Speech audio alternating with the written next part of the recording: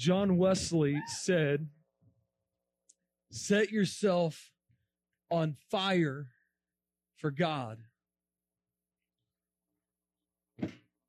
and people will come from miles just to watch you burn.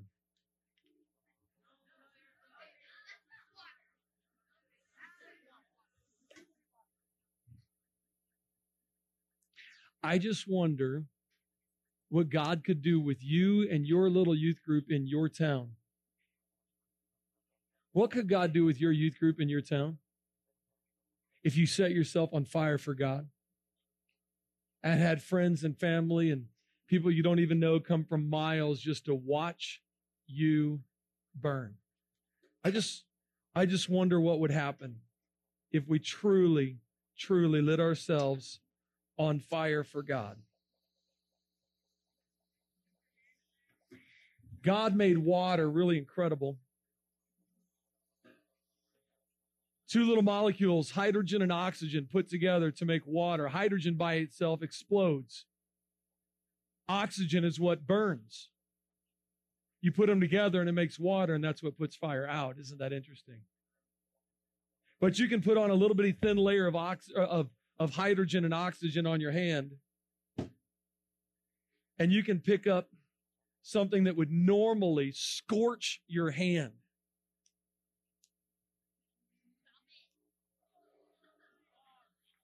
And you can light yourself on fire and it won't even burn.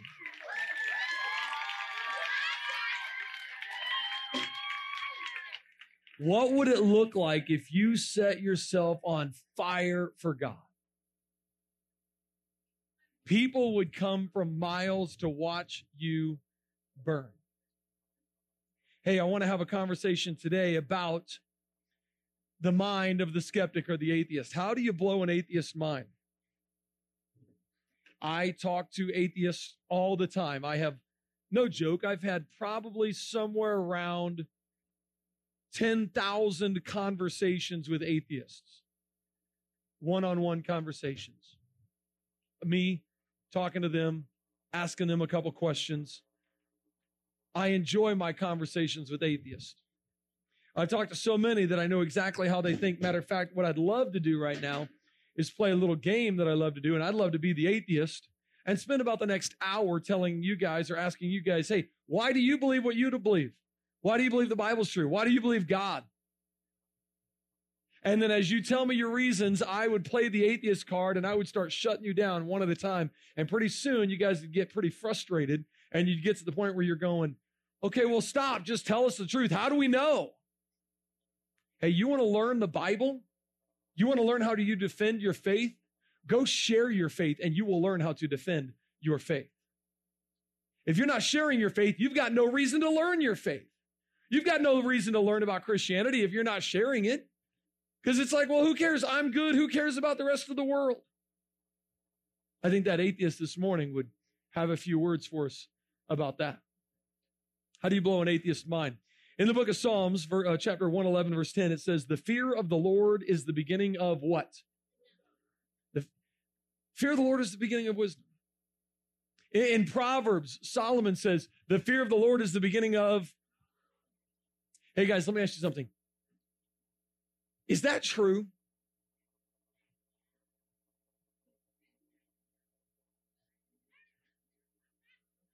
Are you just saying it's true because it's in the Bible?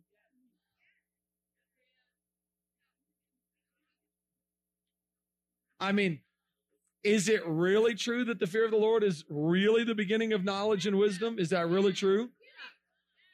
How many of you know somebody who does not believe in God or would call themselves a skeptic? Okay. Do they know anything? Do they have any wisdom or knowledge? Is the fear of the Lord really the beginning of wisdom and knowledge? Brad Pitt said, I'm probably 20% atheist and 80% agnostic. I don't think anyone really knows. You'll either find out or not when you get there. Until then, there's no point thinking about it. Is it worth thinking about this question? Is God real? Does God exist? George Clooney said, I don't believe in heaven, hell. I don't believe in God. All I know is that As an individual, I won't allow this life, the only thing I know to exist, to be wasted.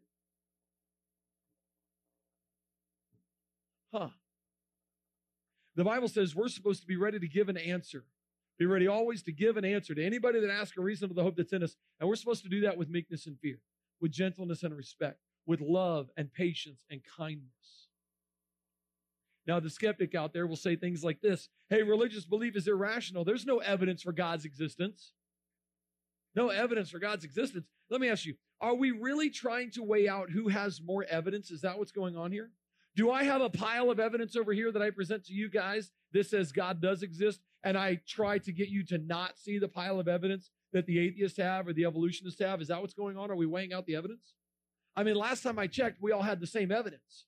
We're all living in the same world. We're looking at the same trees, studying the same fossils, looking at the same rocks. We've all got the same evidence. It's not a matter of the evidence. And if you ask me, is there evidence for the Bible? Oh, man, I would love to sit here for a whole week and teach you guys how we know.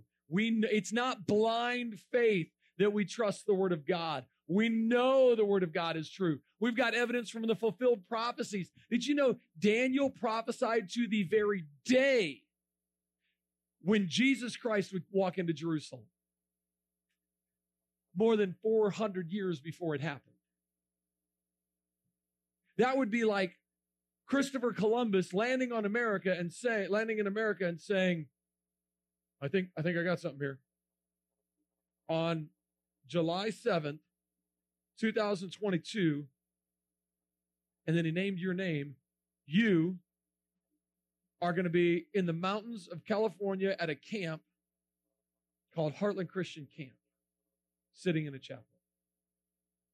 I mean, if Christopher Columbus had written that down and then all of a sudden your name and you're here, like that would be kind of like a wow thing, right? Fulfilled prophecies are incredible. Archaeological discoveries are insane. The Bible is internally consistent, written by 40 different men over a 1,500-year period through 66 different books, and yet everything that they write is cohesive. It goes together. You can't get two people to write something today, two books, and it all go together. You're going to find contradictions.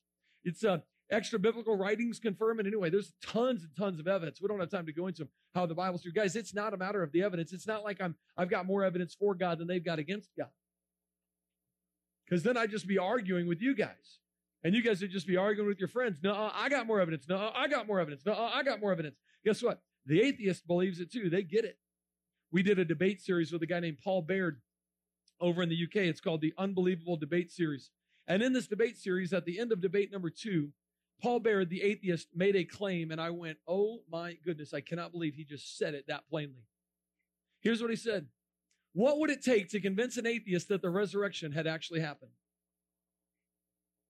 He said, if we had affidavits from Roman guards standing at the foot of the cross, and they'd seen the crucifixion take place, they'd seen the body taken down, they'd seen the body taken to the grave, they'd stayed by the body, and they'd actually seen the stone being rolled away, and they saw Jesus come out.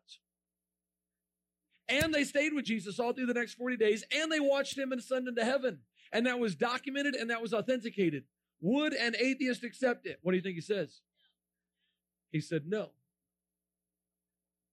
Evidence isn't the issue. We're not arguing over who's got the most evidence for God versus against God. Now, could I give you evidence for the resurrection? Oh my goodness, we did an entire 12-part small group series on the resurrection of Christ. I mean, here I thought, you know what? If we as Christians are putting in our entire faith, our entire trust, our entire eternal life in this one event in history, the resurrection of Christ, well, shouldn't we figure out and learn a little bit about it? Isn't that kind of important to kind of know what happened there?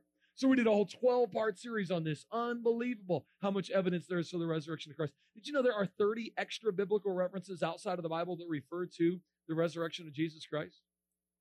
It's amazing how much information there is about the resurrection. Is there evidence for creation? Wow, guys, every major branch of science was started by a creationist. Somebody who wanted to discover God's amazing creation, his amazing design, the handiwork of the designer. Herschel, Dalton, Faraday, you'll learn about these guys, hopefully, in science class. Owen, Joule, Pasteur, Kelvin, all these guys believed the Bible. And today they're like, oh, you can't be a scientist and believe the Bible. What? Every branch of science that you guys study was started by somebody who believed the Bible. Evolution hasn't really done very much for science, has it? I mean, think about it. Did evolution do much for medicine? No. Applied chemistry and biology is what gave us our medicine today. Did evolution put a man on the moon? Did it give you your cell phone? No. Engineers did that.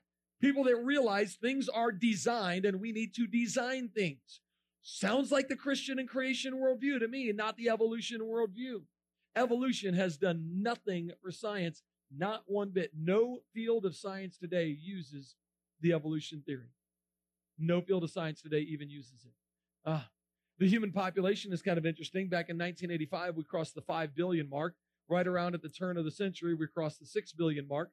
So that puts us where here in 2022 at about how many people? Almost, we are about to cross the 8 billion mark in human population. 8 billion people on the planet. Wow. But if you go back in time, back in 1800, there was only 1 billion people alive. So if we keep going back further, when did the human population begin? The human population makes what they call an exponential growth curve on a graph where it starts off slow and then takes off rapidly. Well,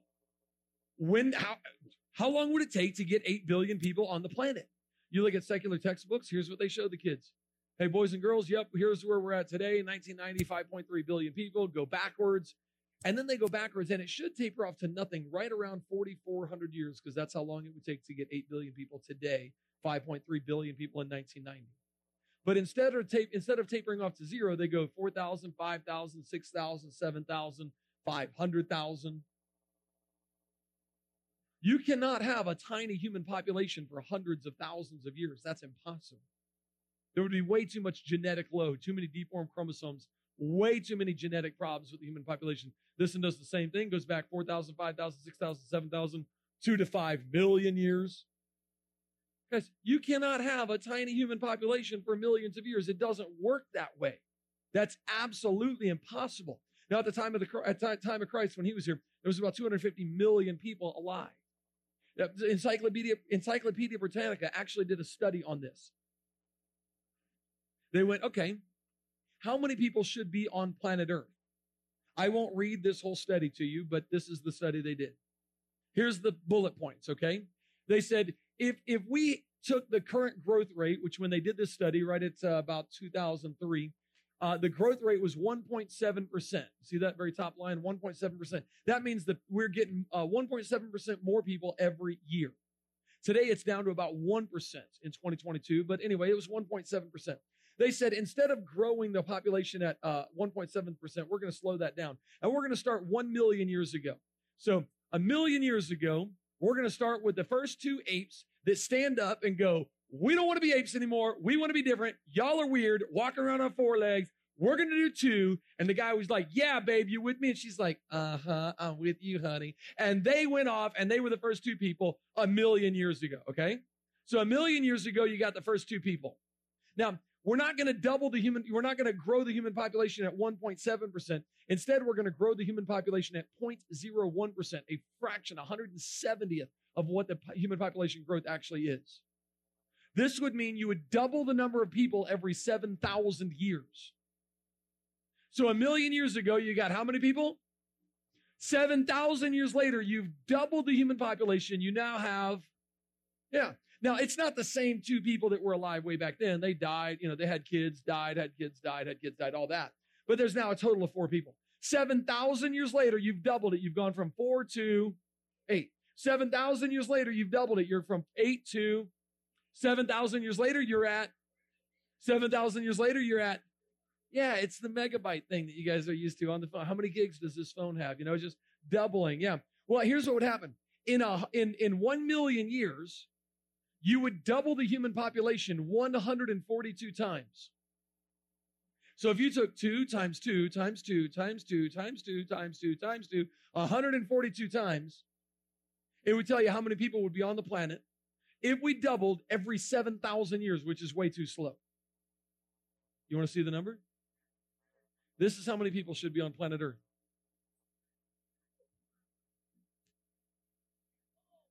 Ten to the 43rd.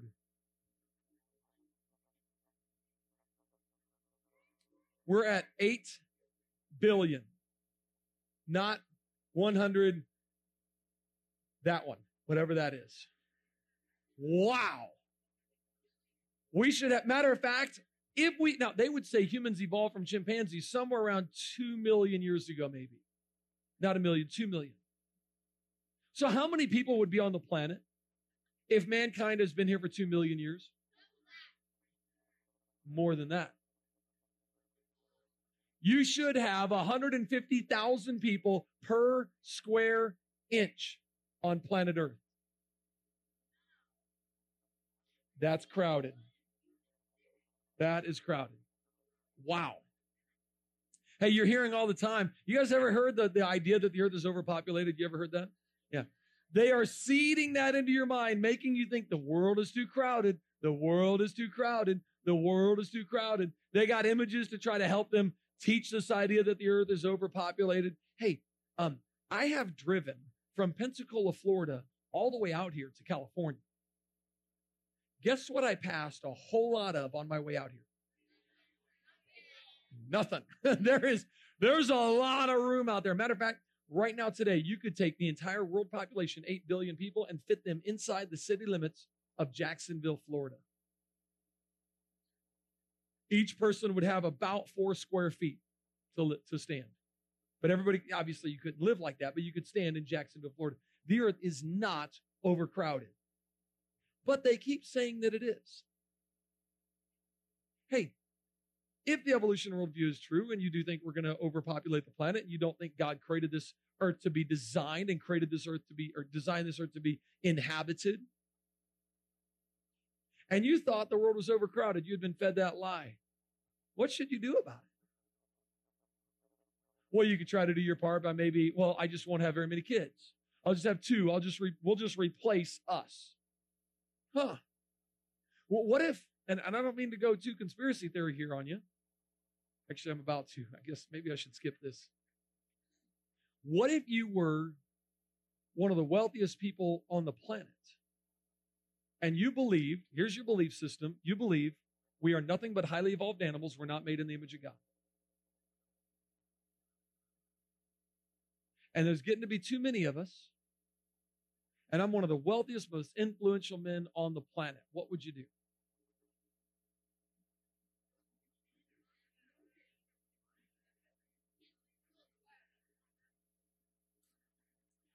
They are actually trying to implant in people's mind the idea that they shouldn't have kids.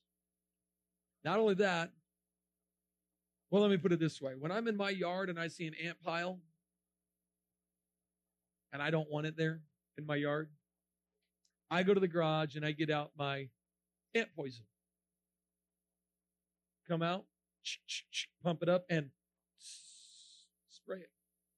Sometimes I'll even spread the pile out and I'll watch the ants die.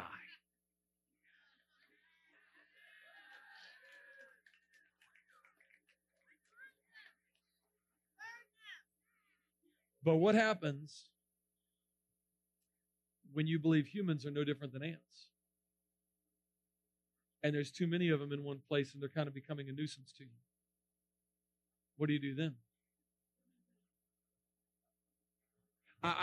I'll stop right there for sake of you guys, but I do believe that there are people that are very, very wealthy that believe humanity is nothing but animals and they want to lower the human population. Very interesting. I think there's lots of evidence for creation. You guys know about the hydrologic cycle? You learned that? Water, it rains down on the earth, on the land. The water goes into the stream, into the oceans, streams and then the oceans. It takes with it the minerals, the minerals that are in the soil. It takes that with it. So the oceans today are getting saltier and saltier and saltier. Well, that's no big deal for me because I think the earth is about, 6,000 years old and the flood occurred 4,400 years ago. So yeah, the oceans today are at 3.6% salt. No big deal. But you want me to believe the oceans are somewhere around like 3 billion years old? How salty would they get in 3 billion years?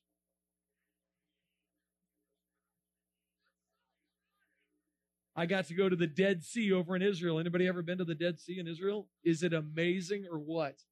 You cannot sink in the Dead Sea. It's the lowest, one of the lowest spots on earth. And you get in and you cannot sink. It's just you float because there's so much salt in the water. If the rock sinks. If the oceans have been here for 4 or 3 billion years, every single one of us could go pull a Jesus and walk on water right now. Nothing would be alive in the oceans today if they've been here for millions of years. We got this thing that goes around the earth.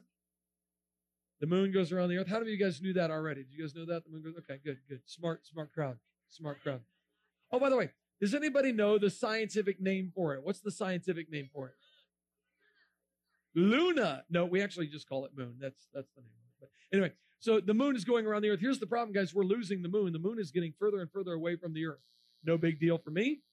The earth and moon are only, 6,000 years old. But you want me to believe the earth and the moon are millions or billions of years old? Now we got a problem. Now we got a big problem. Yeah. If we go back in time, the moon was closer to the earth. Well, how far back can we go with the moon getting closer and closer and closer to the earth? Turns out it's less than 1 billion years because the moon is what causes the tides. And 1 billion years ago, the moon would cause the tides to drown everything on earth twice a day. Normally, we're only allowed to drown once a day. Once, and then you're done, okay? You're gone. The Earth-Moon system is great. Earth's magnetic field is getting weaker. It's declined by 10% in the last 150 years. Look, there's lots of evidences that God's word is true. Plenty of evidence that God's word is true. I don't have time to go into all these. What do you do about the skeptic, the atheist, the skeptic that says, yeah, I used to be a Christian. You ever heard somebody say that? I used to be a Christian. You know who these guys are? Rhett and Link with Good Mythical Morning. Used to be the most popular YouTube channel in the world. Rhett and Link with their show Good Mythical Morning. They came out a couple years ago and said, we used to be Christians, now we're not. Had a kid outside. I was speaking here in California at a conference, and there was a protest outside protesting me speaking because I'm speaking to a bunch of kids. So the atheists came and they protested. They're like, look, you're lying to kids. We don't think you should be lying to kids. I went, somebody told me, hey, there's atheists outside protesting. I was like, ooh, that sounds like fun. So I made my way outside, said, hello there. How are you guys today? Well, this one guy, I don't remember his name. I think it was David. This one guy said, I used to be a Christian. I videotaped my conversation with him. I asked him one question to find out if that was really true. You want to see the conversation? Here it is. You said you used to be a Christian? Yeah. Yeah. When you were a Christian, did you have a relationship with Jesus Christ? Absolutely. My father graduated. You had a relationship with Jesus Christ, a personal relationship with him? Yes. So you do believe in him? No. Oh, so you didn't have a personal relationship with him? I did. You don't. You believed in him and had a personal relationship, but now you don't believe him and don't have a personal relationship. No, I don't see what's hard to understand about that. I'm sorry, Eric. Okay. But no. So you're saying you did have a personal relationship with somebody who now you say does not exist? Christianity and Jesus was a very big part of my life. Do I think I was wrong? Yes. Do I think I was delusional? No, because you're playing fast and loose with the definitions of with the definition of delusional. So you're now you don't believe in Jesus Christ, though. No, of course I do not believe in Jesus Christ. But you did have a relationship with him at one time. Are we just gonna keep going round and round? Do we not? Hold on. Do we not get what I'm saying? Is it incomprehensible? It sounds like you're saying. Is it incomprehensible? Hold on. Is it incomprehensible? Show of hands. Is it incomprehensible to what I'm saying? Yeah. I see one hand. Okay. One hand. It is not so everybody else understands what I'm saying. We're not saying, so playing a language game by saying, oh, well, now that you don't believe it, you were never a Christian, or I'm just because simply you didn't asking, believe it, you're wrong. Do you believe in Jesus Christ now? No, of course not. Okay. Did you have a relationship with Jesus Christ at one point? Yes, I did. There we go. Thanks.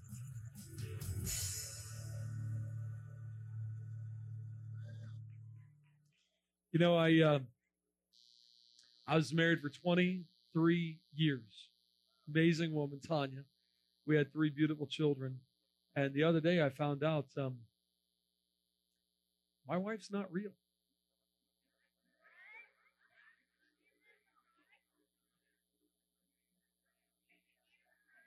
Do you see a problem with that? In order for me to now claim my wife isn't real, I would have to say I used to be delusional and now I'm not delusional. So when somebody says, I used to be a Christian, it's like, well, did you have a relationship with Jesus Christ? That's what Christianity is all about. Well, I thought I did. Oh. So you didn't, though, because you only thought you did. Right? You can't go from a position of Jesus being the Lord of your life and the Lord of your thinking to a position of you being the Lord of your thinking. That's not possible. Hey, you got notebooks ready to write down something? I got 5 questions I want to give you. These are 5 questions to ask a skeptic. 5 questions to ask an atheist, okay? Write these down. 5 questions to ask a skeptic.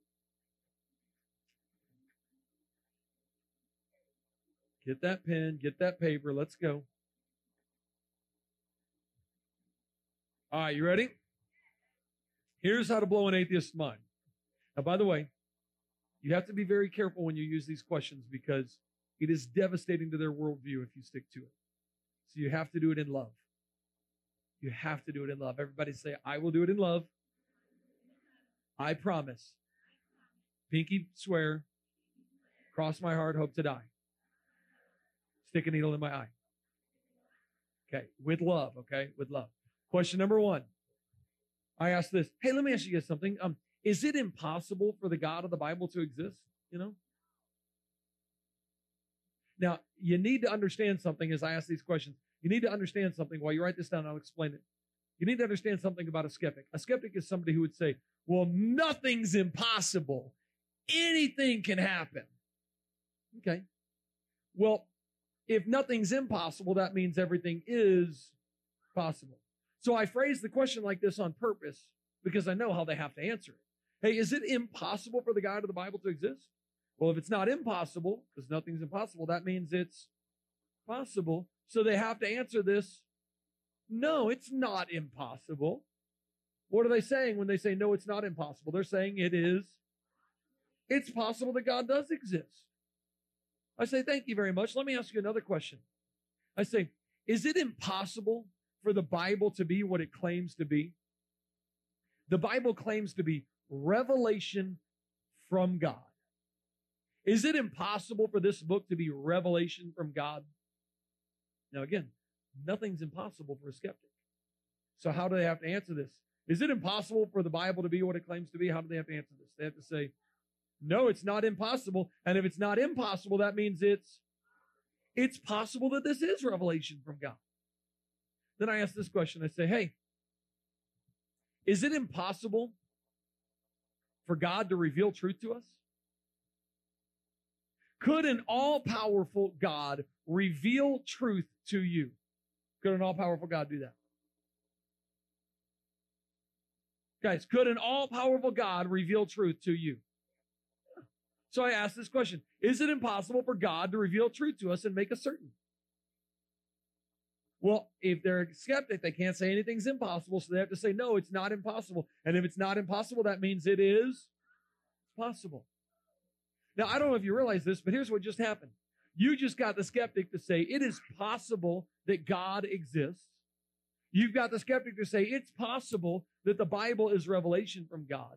And you've got the skeptic to say, it's possible that God can make us certain, can give us certainty, can give us truth. Now, I just want to reiterate, you have to do this in love. Okay? Hey, have to do this in love. Serious. This next question undermines the entire atheist worldview. In other words, the debate is over once you ask this question and get your answer. There's no more debate. Okay? Okay? Hey, just listen. You're good. It's going to be very safe. Listen. But you have to be nice with this, okay? Because it'd be real easy, especially for somebody in middle school, to use this and be mean to somebody. That is not what God has called you to do. That is not what God has called you to do. Okay? I'm going to give you the question. Please be nice with this. Here's the question. Could you be wrong about everything you think you know?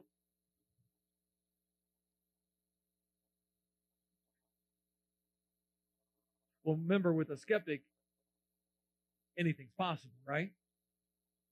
So could they be wrong about everything they think they know? Yeah. And they'll typically say, yeah, you could too. We could be wrong about everything we think we know. Matter of fact, they say that. That's like one of their tenets, one of their core tenets of who they are. Barbara Smoker was a famous atheist. She said, atheists don't claim to know anything with certainty. It's believers who think they know it all, trying to make fun of believers. Michael Nugent said, atheism does not require certainty. Strictly speaking, we cannot be certain of anything. Wait a minute. I'm certain that we're not certain of anything. Is that what he just said? Pretty much. I'm sure that we're not sure of anything. Wait a minute. I smell a contradiction there. That's a problem, isn't it? But they say this over and over. I was in a debate with two guys, myself and Saitan Bergencape. We're in a debate with this guy. Two guys, Jim Gardner and Alex Botten. And we asked them, hey, could you be wrong about everything you think you know? We went through these questions with them. Alex said, I could be wrong about everything I think I know. Now, let me ask you something. How hard is it to win a debate with somebody when they say, just so you know, everything I'm saying could be wrong? I mean, don't you kind of win by default?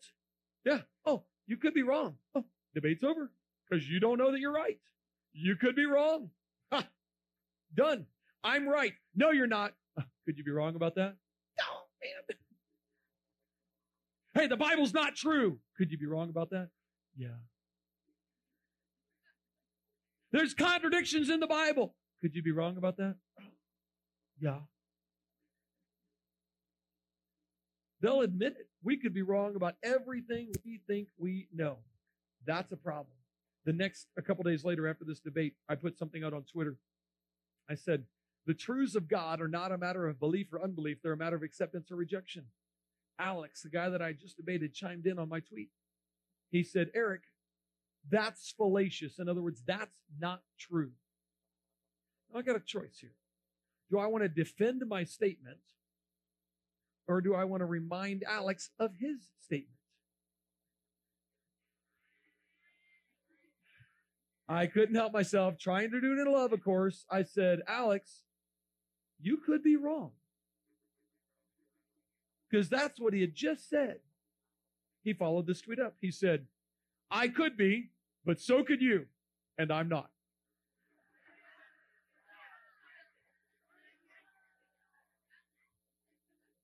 I could be wrong, but I'm not. What? Those don't go in the same sentence logically.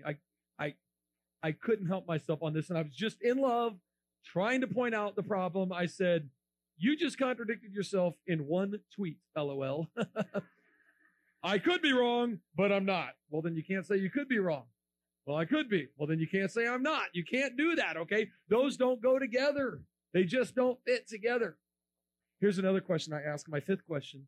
If I get to this one, and I try to get to this one, I say, hey, let me ask you a question. If I could prove God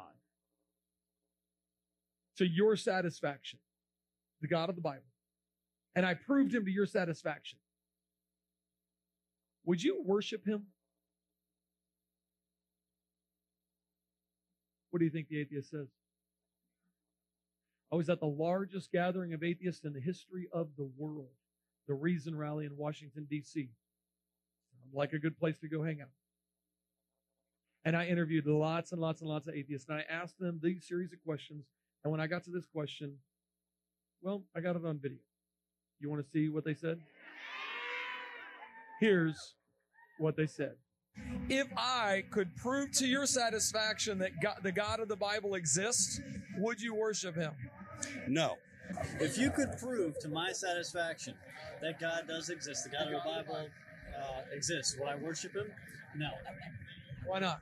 Because he's kind of a jerk. I would not. Just because someone created us does not mean we're divinely tied to blindly worship them. If I could prove God to your satisfaction, the God of the Bible, would you worship him? Probably. I mean, if you could prove, so I mean, are you going to prove? If I could prove the Creator to your satisfaction, would you worship Him? You haven't done that, so It's not. I'm asking. If I could, we're asking atheists why they are atheists. Why are you an atheist? Simply lack of evidence. Lack of evidence in God? Yes. If I could prove God's existence to you, would you worship Him? I'd say that I would accept his existence. Would you worship Him? That's an entirely different question.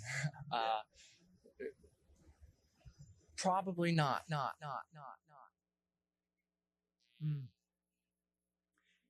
You know what this tells us, guys? This tells us something. This is not an intellectual issue. This is a heart issue. Remember what I said on Monday? Probably not. I'll say it again. The reason people scoff at the Bible is never because of science. It's always because of sin. Every single time. They don't want a God to worship. They're like a thief. A thief is not looking for the cops. Let me tell you. He's running from them. And in the same way, the skeptic is not looking for God. He is running from God. That's all he's doing is running from God. The book of Romans tells us everybody already knows God exists. The wrath of God is revealed from heaven against all ungodliness and unrighteousness of men who hold the truth in unrighteousness. They know the truth, but they're holding it in unrighteousness. Because that which may be known of God is manifest in them. God showed it to them. He said, the invisible things of Him from the creation of the world are clearly seen, being understood by the things that are made, even His eternal power and Godhead. They are without excuse. You know why they're without excuse? Tells us in the next verse. Because when they knew God, did they know God? Oh, yeah. When they knew God, they glorified Him not as God, neither were thankful, but became vain in their imaginations, and their foolish heart was darkened. Professing themselves to be wise, they became what? It is foolish to say that God does not exist. I want to try to demonstrate that to you with an important concept here. Here's the important concept you need to learn. You need to write this one down, okay? Important concept. If you could be wrong, then you don't really know. You're like, yeah, Eric, that doesn't sound too complicated. No, I just want to make sure you get this right, okay? If you could be wrong, you don't really know, okay? I mean, if I said the speed limit on the road out here is 45 miles an hour, but I could be wrong. Do I know the speed limit on the road? No, because I said I could be wrong. And if I could be wrong, then I don't really know. If I said the Wilson Tower, formerly the Sears Tower in Chicago, is 1,742 feet tall, but I could be wrong. Do I know the height of the Willis Tower? Because I said I. And if I could be wrong, then I don't really know. Yeah. Okay, good. Now, out of all the knowledge in the universe, out of everything there is to know about everything, out of all the chemistry, all the biology, all the physics, all the computer science, all women's brains, okay? Out of everything there is to know about everything. And not just right now, throughout all of time. Throughout all time. Out of all the whole knowledge in the whole universe, let me ask you guys something. How much knowledge do you think you've got?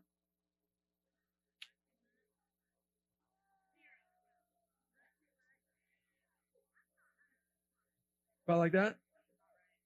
Thomas Edison, the great inventor, said, we do not know 1/1,000,000th of 1% of anything at all. Let's just pretend for a second that out of all the knowledge in the universe, out of everything out there, let's pretend and let's stretch it. Let's not do like, 1/1,000,000th of a percent.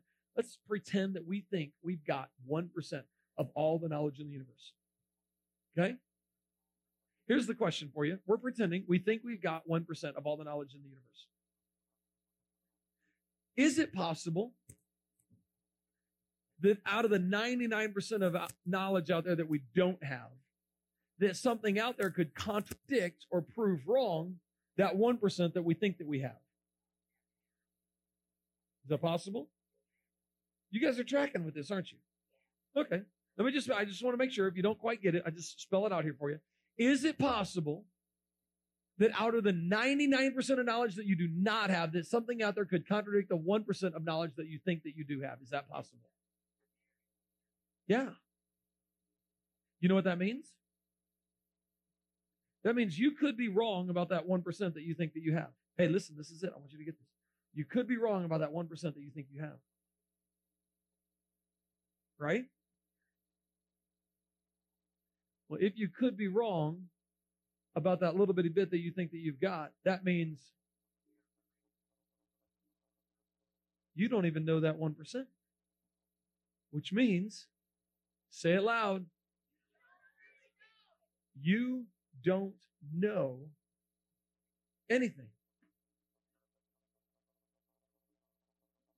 You don't know anything.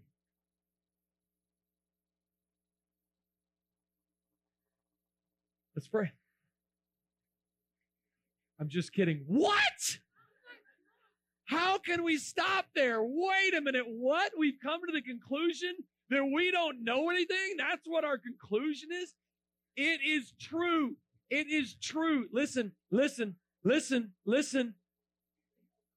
It is true. You would have to know everything in order to claim you know anything to be true. Otherwise, you could be wrong.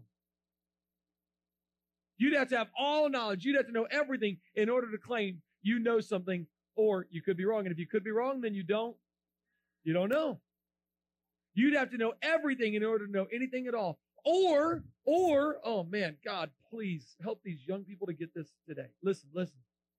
Or please, this is good.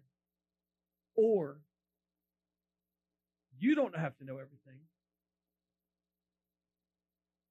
You just have to know someone who knows everything.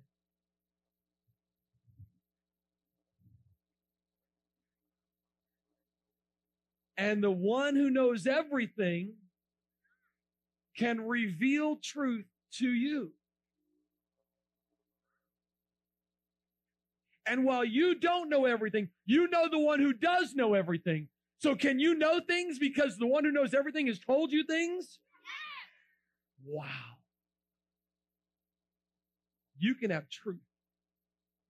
You can have knowledge. You can have wisdom. The only way to know anything to be true is to have revelation from the one who knows everything.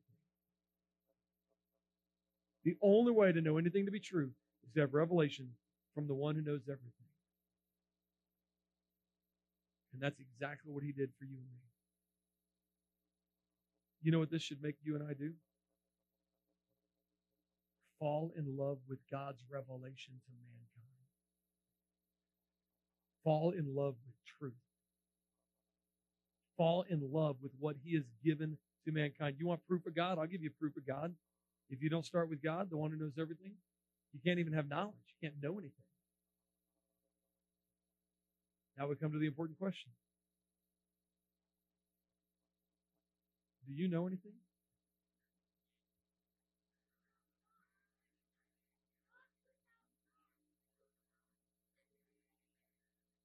Hey guys, do you know anything? Do you know anything? Yes, for crying out loud. Are you sitting here today? I don't know, Eric. I'm kind of confused about that. Are we in the chapel? Yes, you know that. Are you breathing air? Yes, you know. You know lots of stuff. You know why? Because you know the one who knows everything. Let me ask you this. Let me ask you.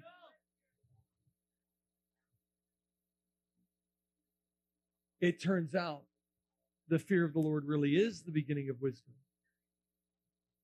The fear of the Lord really is the beginning of knowledge. If you don't start with God, the one who knows everything, you can't even have knowledge. You can't have truth. You get nowhere. No wonder the atheist always says, we can't have truth. We don't know anything. And they brag about what they don't know. You skeptical? He's telling you, without God, the one who knows everything, you can't even know anything. You have to start with God. I was in a debate with this guy. It was online, and I'm in this little chat room having this debate with this guy, and I mean, it's crazy. We're going back and forth on creation versus evolution and all kinds of stuff, and he's bringing up science stuff, and he's going, listen, man, you don't know that. We don't know anything. We can't be sure about anything. We don't know anything at all, man.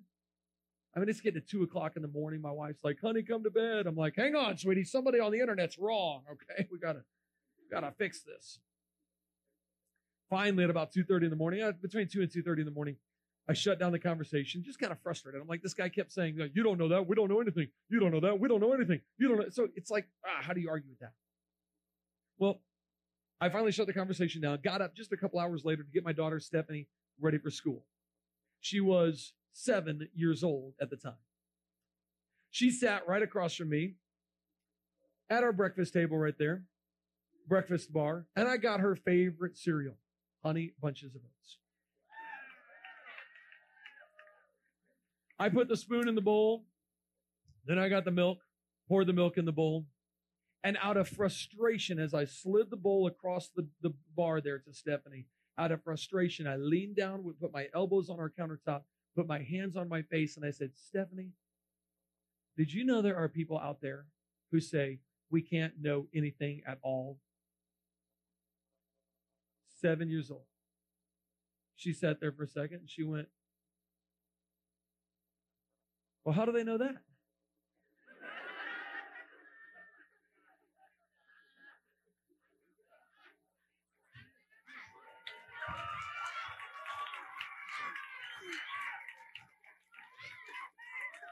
Genius! Where were you at 2 in the morning, baby? Daddy needed your help, sweetie. I needed you. The very statement, we don't know anything at all, is a statement about something that they're claiming that they know that they don't know. It's a self-contradictory statement. If I stood here and said, guys, I don't believe in words. No, I do not believe in words. I wrote a book about it. It's on the back. You can buy it. I do not believe in words. Would you guys bring me a dictionary to try to prove me wrong, or would you go, say that again?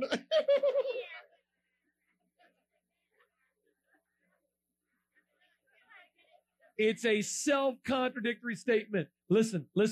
Why does the skeptic say we could be wrong about everything? Here's why. To admit knowledge is to admit God. To admit knowledge is to admit God. And they don't want God. So what do they choose instead of God? They choose absurdity. It is absurd to say that we know that we don't know anything. That is an absurdity. So what are you following? You going to be a humanist? Or are you going to be a Christian? If you're going to be a Christian, then you better light yourself on fire with passion. And people will come for miles to watch you burn. Let me ask you guys something. What are you doing for the glory of God? What are you doing for God's glory? I think some of you are going to want to continue training. I'm going to make these little thumb drives that I've got available to your leaders. So leaders, if you want one, I'm going to let you get one. Normally, these little thumb drives that we do, they're normally $99. What we'll do for you guys, $20 if you can afford it. And if you're a leader and you can't afford it, you've already spent all your money, I'll give it to you as my gift, okay, to the leaders, the people that brought a group here, because you can take this and copy it and give it to the rest of your group. If you're a kid, tomorrow morning, I'll be right up there at the front, and I'll have these available, and we'll do them for $20. If you want it, you can have 24 hours of teaching, everything on here, all the PowerPoint for $20. Okay? Is that a fair deal? Fair deal? So you guys can do that tomorrow morning. All I want this to do is to continue your education so that you can be somebody out there in the world that's telling people the truth. If you ever want to get a hold of me, I want you to get a hold of me. I want to be reachable. I wish I had time to mentor every single one of you, but that's what I do every Wednesday at noon. I get people come in and I try to mentor people, have a discipleship program. Would love for you to join me Wednesdays at noon. Hey, last thought, and then we're going to go do something really neat, really, really neat.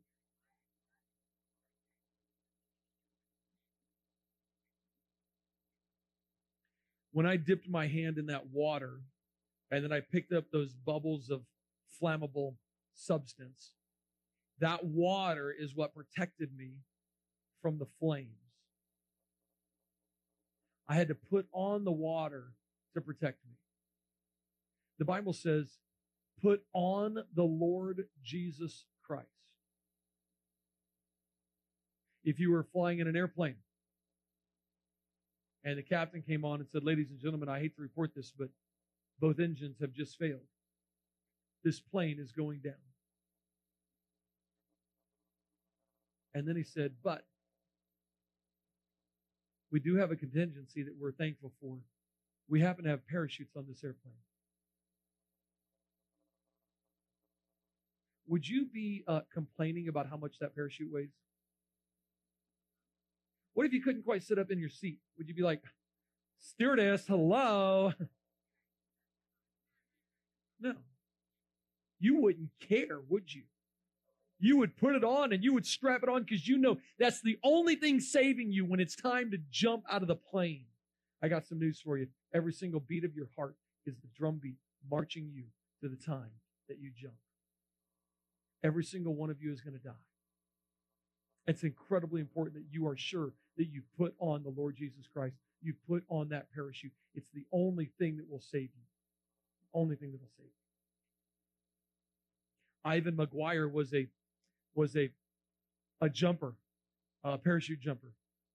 And he was alive when the lithium-ion battery became first commercialized, and Sony started using these real small, powerful batteries to power these little things called Sony Handycams.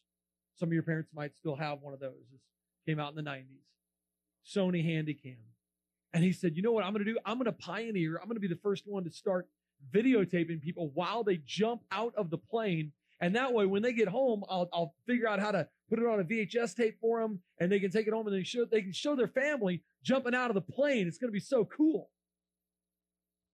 So Ivan McGuire, man, he got his new Sony Handycam, and he was so excited, man. He goes up on his jump with his Sony Handycam, and he's gonna video a tandem couple jumping out of the plane. And I happen to have his recording of the jumping out of the plane with these people. Some of the first time this has ever been done. You want to see it? He gets on the side of the plane. He's got his Handycam. The battery's all charged up. He's ready to go, man. He's so excited about this technology, man. This technology is awesome. He starts videotaping. He jumps out of the airplane, videotaping, and then the tandem couple jump out after him, and he's able to actually catch them in free fall.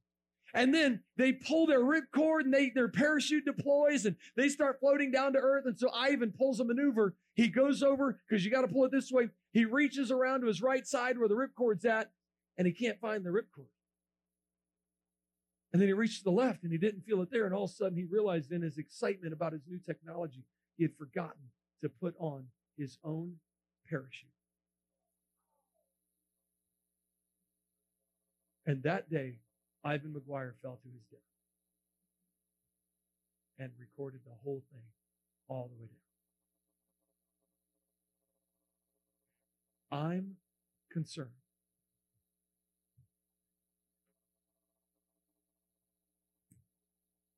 that some of you in here are so excited about your new technology.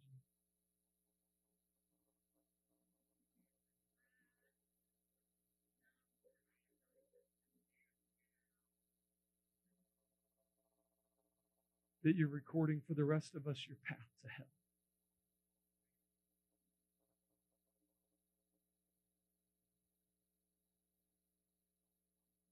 If you've never really put on the Lord Jesus Christ, I'm telling you, you need to do that. You need to repent of your sin. And you need to trust in what God did. His death, His burial, and His resurrection for your salvation.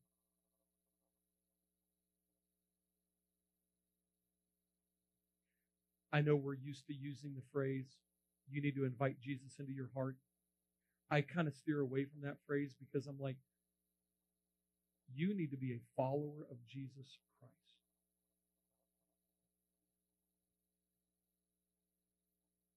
It's almost presented sometimes like, hey, here's your get out of hell free card. Pray this prayer and you can have it. That's not what Christianity is. Christianity is people that have become alive by Christ. and are followers of Him. That's what Christianity is.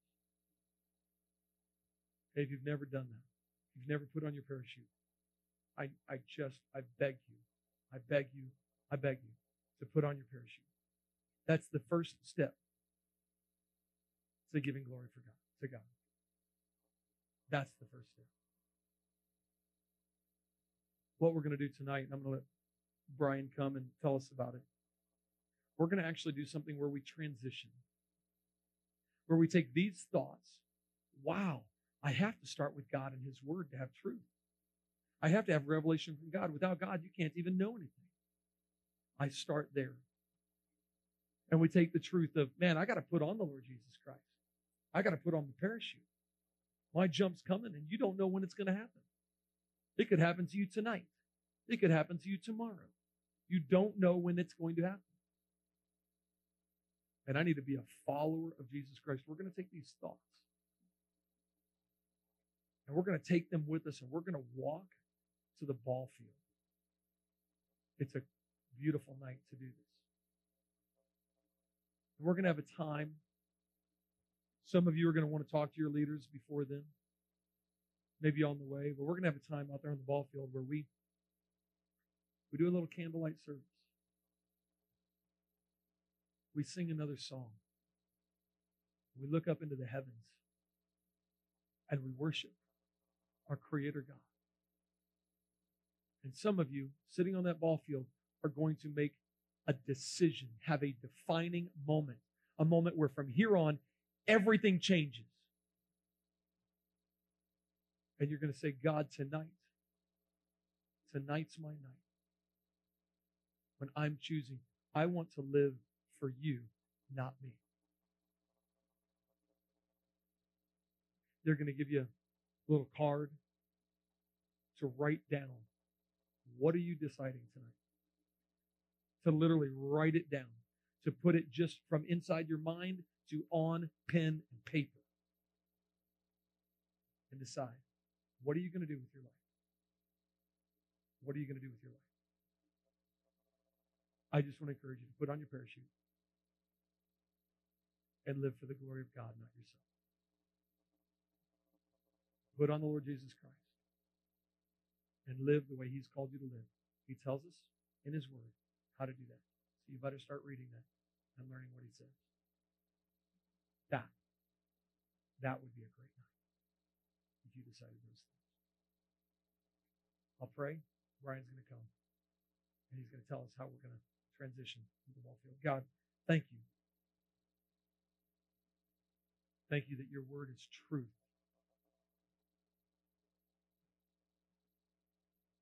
God, first, I cry out to you to break the hard hearts and the stiff necks that are still in here tonight. Going, I'm here, but I'm not going to do that. I'm not going to bend the knee. God, we know one day every knee will bow and every tongue will confess. Everybody's going to trust and see that you are God. Heavenly Father, would you open their eyes to the truth tonight? God, for those students here that have received the truth, have accepted it and said, I am going to be a follower of Jesus Christ. And I want today to be a defining moment. I want this week to be a defining moment. Heavenly Father, would you just solidify this in their heart that they are turning from themselves to you, and they're going to be a follower of you.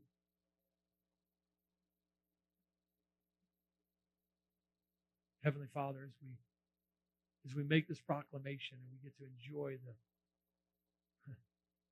customs that you've given to us tonight as a church, as a body, pray that it would just seal these things in our heart forever. And we'll thank you for it.